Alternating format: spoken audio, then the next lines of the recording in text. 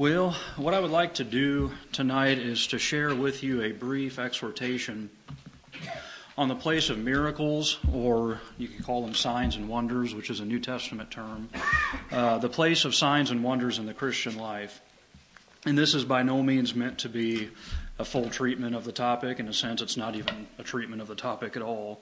It's just a very brief exhortation, and my aim is very specific. All I want to do is to demonstrate two things tonight from the Scriptures.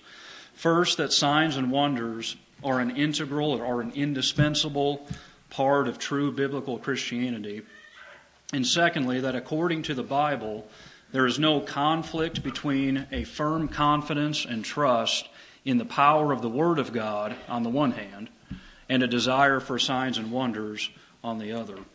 And let me say that one more time. According to the Bible, there is no conflict between a firm confidence and trust in the power of the Word of God on the one hand, and a desire for signs and wonders on the other. One of Satan's most common and most successful tactics is causing believers to go to extremes. And you can think of this in a lot of different areas. For example, think of the area of emotion in the Christian life. On the one hand, you have some churches whose worship meetings look more like a rock show than a worship meeting. Loud music, singing the same chorus over and over and over again, with an emphasis on feelings, an emphasis on even external manifestations of emotion and so on, and little to no emphasis on solid Bible teaching. And so some believers see that kind of meeting, they see that kind of worship service, and they overreact to the other side, and you end up with an intellectual Christianity that, as Vance Havner said, is straight as a gun barrel theologically and as empty as a gun barrel spiritually. And so that's the opposite extreme. Think of this in the area of spiritual gifts, particularly the area of tongues. You have some believers who say that unless you speak in tongues, you're not really spiritual, and you may not even be a Christian at all unless you speak in tongues. And so, again, some believers see that emphasis, and they overreact to it, and they say that spiritual gifts, tongues specifically, don't even exist anymore. Those gifts have passed away. They don't even function anymore. So this overreaction leading to these extreme positions. And then, of course, this area of signs and wonders is a big one. On the one hand, you have someone like Benny Hinn, who has basically built an entire empire on performing these shows of false miracles and whipping up people's emotion and so on. $1 million industry, multi-million-dollar industry, maybe billion-dollar industry, I don't know in his case, but an entire industry built on the foundation of putting on a show of false miracles. And so a lot of Christians will see that, and they'll overreact to that, and they'll say, miracles, yeah, God can still do miracles, but signs and wonders really aren't needed anymore because now we have the Bible, we have the completed Bible, we have the Old and New Testament now. It's done, it's complete. And so all we need now is the Bible, the Word of God. That's all we need anymore. We don't need signs and wonders anymore. All we need is the Word of God. And beloved, the only way out of this quagmire of extremes is to go back to the Bible itself.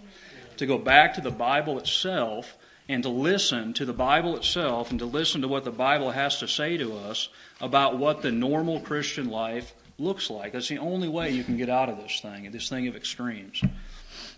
And I want to do that really quickly tonight with this issue of signs and wonders. And again, just very brief goal in mind, very simple goal in mind here. We'll be looking at 3 passages tonight, and then we'll end with a couple of applications. The first passage is in 1 Kings chapter 17. Why don't you go ahead and turn there, and then we'll pray here before we read the Word. 1 Kings 17.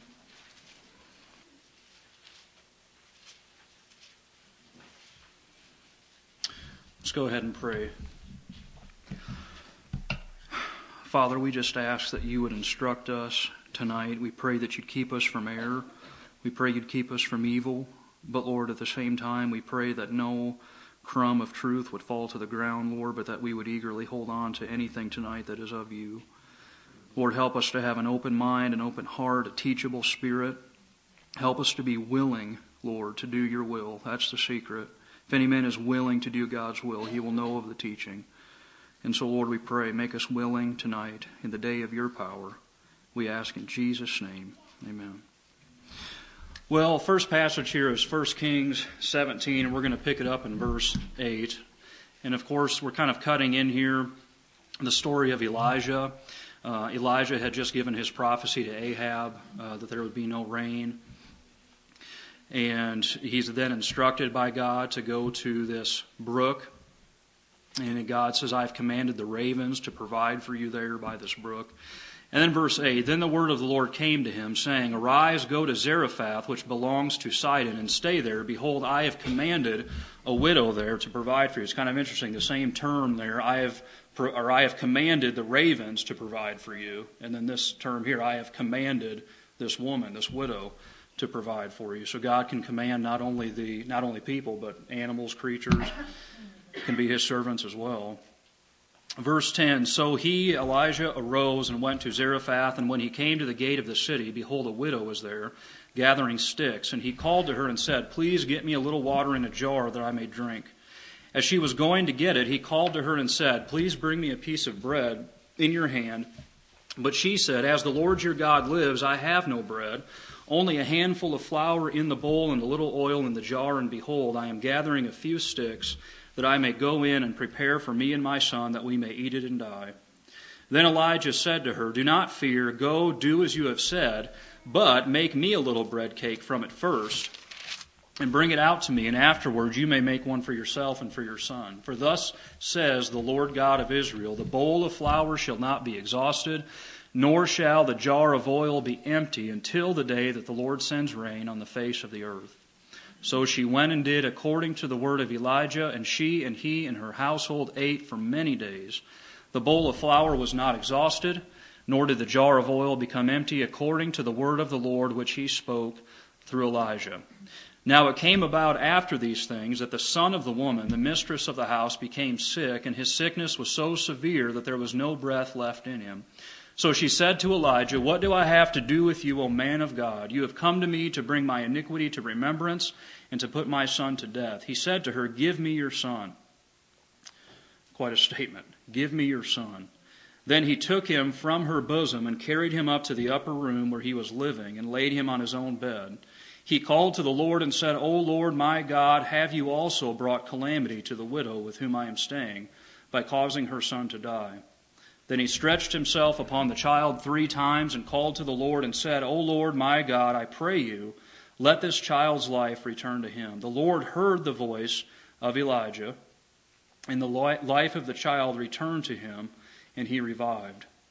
Elijah took the child and brought him down from the upper room into the house and gave him to his mother. And Elijah said, see, your son is alive. Then the woman said, now don't miss this here. It's easy to stop there and kind of miss this. Then the woman said to Elijah, now I know that you are a man of God, and that the word of the Lord in your mouth is truth. And again, notice particularly that last verse. I read all of that. These are well-known miracles, but it's easy to miss that last verse there. That kind of summarizes all of this. That kind of brings everything to its conclusion. Then the woman said to Elijah, now I know that you are a man of God, and that the word of the Lord in your mouth is truth. What was it that convinced this widow of the truthfulness of Elijah's message? What was it that convinced her, in this case, of the truthfulness of Elijah's message? Well, it was the signs and wonders that God performed through him. There was the bread and the oil, or I guess you could say the bread and the oil. There was the raising of her son here, of course. And so she says that in verse 34, now I know that you are a man of God, and that the word of the Lord in your mouth is truth. It was the signs and wonders that convinced her of the truthfulness of Elijah's message. But notice also here that the wonders that were performed by Elijah were not for the purpose of glorifying Elijah. This widow didn't say, wow, now I know that you are a great miracle worker. What else can you do? What other neat things can you do? That's not what she said. The wonders convinced her that Elijah was really God's messenger, and that the message that he spoke was truth. That's what she was convinced of by the signs and wonders that he performed. In other words, his signs and wonders actually pointed away from Elijah himself and directed the widow to God and to God's Word and the truthfulness of God's Word, the truthfulness of Elijah's message, which was the Word of God. And of course, that's the ultimate goal of any true sign or wonder. If it brings glory to the man, it's false. Or at least it's something that the man should be afraid of. Points away from the messenger to the one giving the message and to the truthfulness of the Word of God. But the main thing I want us to get from this passage is just the bare fact that it was the signs and wonders performed by Elijah that convinced her that the word in his mouth was truth. That's what convinced her. Next passage I want to look at here is Acts 4.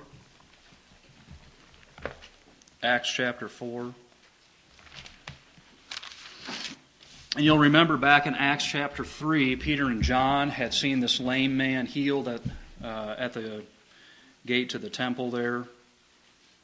And as a result of that miracle, as a result of this lame man being healed, they were arrested and brought before the authorities. They were commanded not to speak any longer in the name of Jesus, and they said, we can't do that. And so that's kind of where we're picking it up here, picking up in verse 23 of Acts 4. When they, that is Peter and John, when they had been released, they went to their own companions and reported all that the chief priests and the elders had said to them. And when they heard this, they lifted their voices to God with one accord and said, O Lord, it is you who made the heaven and the earth and the sea and all that is in them, you who by the Holy Spirit, through the mouth of our father David your servant, said, why did the Gentiles rage and the peoples devise futile things? The kings of the earth took their stand, and the rulers were gathered together against the Lord and against his Christ. For truly in this city there were gathered together against your holy servant Jesus, whom you anointed, both Herod and Pontius Pilate, along with the Gentiles and the peoples of Israel, to do whatever your hand and your purpose predestined to occur. And now, Lord, take note of their threats. Now remember, they're being told here not to speak any longer in the name of Jesus. They're being persecuted by the authorities. They're praying, Lord, take note of their threats and grant that your bondservants, two things here, notice this, grant that your bondservants may speak your word with all confidence while you extend your hand to heal, and signs and wonders, there's that phrase, take place through the name of your holy servant Jesus. And when they had prayed, the place where they had gathered together was shaken, and they were all filled with the Holy Spirit and began to speak the word of God with boldness. And so God performs a miracle back in Acts chapter 3. And so the first thing you find them doing then when they get together for their prayer meeting is asking God to do more miracles. Pretty amazing. You know, it wasn't just like, man, that was something incredible. Let's not push our luck here. You know, let's not ask for any more of this. That's not what they did. The very first thing they did, the next prayer meeting they had, they asked God to do more miracles in their midst. It was part of their mindset, you see. Christianity was supernatural. God was the living God. Notice what it says here. While you extend your hand, God has a hand, you see, that He can extend to heal.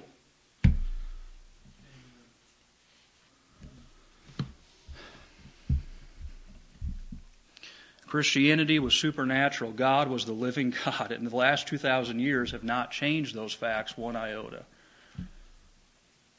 But notice also here that there was no conflict in the minds of these early Christians between the power and necessity of the Word of God on the one hand and a desire for signs and wonders on the other hand. Verse 29, now, Lord, take note of their threats and grant that your bondservants may do what? May speak your word with all confidence. There's proclamation, preaching, sharing with someone on an individual level, whatever. Speaking the word of God, boldness, with confidence. Verse 30, while you extend your hand to heal, and signs and wonders take place through the name of your holy servant Jesus. You see, for them, these things went hand in hand. There was no fear that the working of signs and wonders would somehow detract from the proclamation of the gospel message. They didn't worry about that. They didn't fear that way. It wasn't a concern of theirs. They ask God to do both. Grant us boldness to speak your word, and at the same time, you perform signs and wonders. Stretch forth your hand to heal. And the question for us tonight is, when was the last time that we prayed this way, if ever? And if we don't pray this way, then we need to ask ourselves why. I mean, why is it? What kind of wrong thinking, what kind of wrong ideas do I have that's keeping me from praying the way that the early church prayed? Because if we're not praying this way, it's not because God doesn't do these things anymore or somehow God's changed. We're not praying this way because we have wrong ideas and wrong thinking about this whole issue. That's the problem. One more passage here, Acts chapter 14. And you can see what I mean by I don't mean this to be any kind of exhaustive treatment of the topic. Just skimming the surface here, I want this to be more of an exhortation than any kind of a definitive teaching. But Acts chapter 14, verse 1, talking about Paul and Barnabas here. In Iconium they entered the synagogue of the Jews together and spoke in such a manner that a large number of people believed, both of Jews and of Greeks. But the Jews who disbelieved stirred up the minds of the Gentiles and embittered them against the brethren. Therefore, they, again, Paul and Barnabas, they spent a long time there, speaking boldly with reliance upon the Lord, who was testifying to the word of his grace, granting that signs and wonders be done by their hands. Again, verse 3, therefore they spent a long time there, two things, speaking boldly, there's the proclamation of the Word of God on the one hand, with reliance upon the Lord. Now what was the Lord doing at the same time? Who was testifying to the word of his grace, granting that signs and wonders be done by their hands. Notice here that it was God himself who was testifying to his own word. It says God himself was testifying to the word of his grace by causing signs and wonders to be done by the hands of Paul and Barnabas. This wasn't Paul and Barnabas waving their hands around trying to work up some miracles or something. Let's see what we can do. This was God himself stirring them up, giving them the okay, you could say, to do these signs and wonders. God was working these things through their hands. God initiated it. God himself was doing this for the purpose of testifying to his own word. People will sometimes say, we don't need any signs and wonders. The word of God is enough. And there's an element of truth in that. I mean, it is the gospel that is the power of God unto salvation for all who believe. It's the gospel. It's the preached word. Paul said, I determined to know nothing among you except Jesus Christ and him crucified. But you've got to realize that the same Paul that said that is the same Paul who here is performing signs and wonders because God prompted him to in order to give testimony to God's word that he was speaking. So saying that we don't need any signs and wonders and that the Word of God is enough, even though it has an element of truth in it, it simply doesn't do justice to the total biblical picture.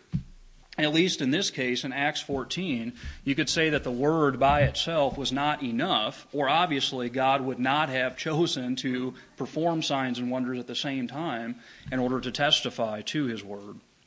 I mean, if anyone could preach a powerful, authoritative gospel, it was the Apostle Paul. Right? I mean, if anybody could preach the gospel, it would be Paul. And yet, God still saw fit to come alongside Paul's spoken message with signs and wonders. You see that? It's incredible. If the ministry of the Apostle Paul could benefit from signs and wonders, how much more our ministry, any of our ministries that we're doing?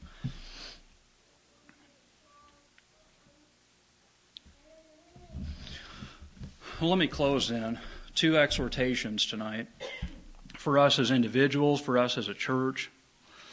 First of all, let us strive as individuals, let us strive together as a body of believers. Let us strive to let the Bible itself define for us what a normal, balanced Christian life looks like. Let's let the Bible itself define for us what a normal, balanced Christian life looks like. If we don't do that, we will inevitably find ourselves pushed to those extremes by the devil, because that's what the devil wants to do. Push people to these extremes, because when you do that, you miss out on some part of God's revelation to you. When you go to those extremes, you're off, and you miss out on something that God has, one way or the other. But on the other hand, if we do let the Bible define these things for us, I think we'll find that the normal, balanced Christian life is far more supernatural and far more full of wonders than we ever would have imagined. If we're going to let the Bible itself speak to us and define for us what the normal Christian life looks like, I think we'll find that it's a lot more supernatural and full of wonders than we ever would have thought. Listen to Jesus here in John 14. He says this, John 14:10, "Do you not believe that I am in the Father, and the Father is in me? The words that I say to you I do not speak on my own initiative, but the Father abiding in me does His works. Believe me that I am in the Father, and the Father is in me. Otherwise believe because of the works themselves." What works? The works that He had been doing throughout His ministry. "Truly, truly, I say to you, he who believes in me, the works that I do, he will do also. And greater than these he will do, because I go to the Father." Now notice the very next thing that He says. "Whatever you ask in my name, that will I do, so that the Father may be glorified in the Son. If you ask me anything in my name, I will do it." Now, I don't understand that. I mean, I'm not going to lie to you. I can't explain that to you. But I do know what He said. He said, "Greater works than these He will do, because I go to the Father. Whatever you ask in my name, that will I do." You see, very next thing He says, ask me for these things.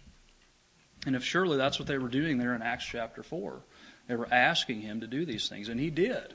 He answered that prayer in Acts chapter 4. So first thing then, let us strive to let the Bible itself define for us what a normal and balanced Christian life looks like. And then secondly, let us strive, again, as individuals, as a church, let us strive to speak and to desire and to pray biblically about signs and wonders. Let us strive to speak, to desire, and to pray biblically about signs and wonders. If I told you that you need to desire earnestly spiritual gifts, especially that you may prophesy, would that make you uneasy if I got up and said that? You need to earnestly desire spiritual gifts, especially the gift of prophecy. What if I got up here and said, "I wish that you all spoke in tongues, but especially that you may prophesy"? Would that make you uncomfortable? That's what the Apostle Paul said. He said both of those things, 1 Corinthians 14. It was simply part of the day-to-day life of the church, you see. Those of you that lead Bible studies, those of you that do personal evangelism or campus ministry, or you pray for the folks that do those things, when was the last time that you prayed in accordance with Acts 4? "O Lord, grant that your bondservants may speak your word with all confidence, while you extend your hand to heal, and signs and wonders take place through the name of your holy servant Jesus." Do you pray that way? Do I pray that way? Would it make you uneasy if you heard someone else pray that way? Again, let us strive to speak, to desire, and to pray biblically about these things. Now, I would not speak this way in every church, but with our church, I think I'm all right in speaking this way. I think this is something we need to hear. I know I do. If you are uneasy about praying that way, then own that before the Lord. Pour your heart out to Him. "Lord, I've seen these things abused. I've seen believers go astray on signs and wonders. I can't pray in faith like they did in Acts 4. I can't pray that prayer in faith. I'm uncomfortable. I'm uneasy." Own that before the Lord. "I'm afraid of getting some false miracle. I'm afraid of getting some kind of demonic counterfeit. I don't want to ask you for that. I'm afraid." Own that hesitancy. Confess it. Ask the Lord to teach you and to make these things clear to you. And through it all, remember the words of the Lord Jesus Himself, who had already addressed this very issue. He said, "What man is there among you who when his son asks for a loaf will give him a stone? Or if he asks for a fish, he will not give him a snake, will he? If you then, being evil, know how to give good gifts to your children, how much more will your Father who is in heaven give what is good to those who ask him?" And that goes for every area of our lives, and it goes here for this area as well. When we're asking God to do supernatural things, we can trust, we can have faith that He's not going to give us a stone, that He's not going to give us a snake, that He's a good Father who gives good things to those who ask Him.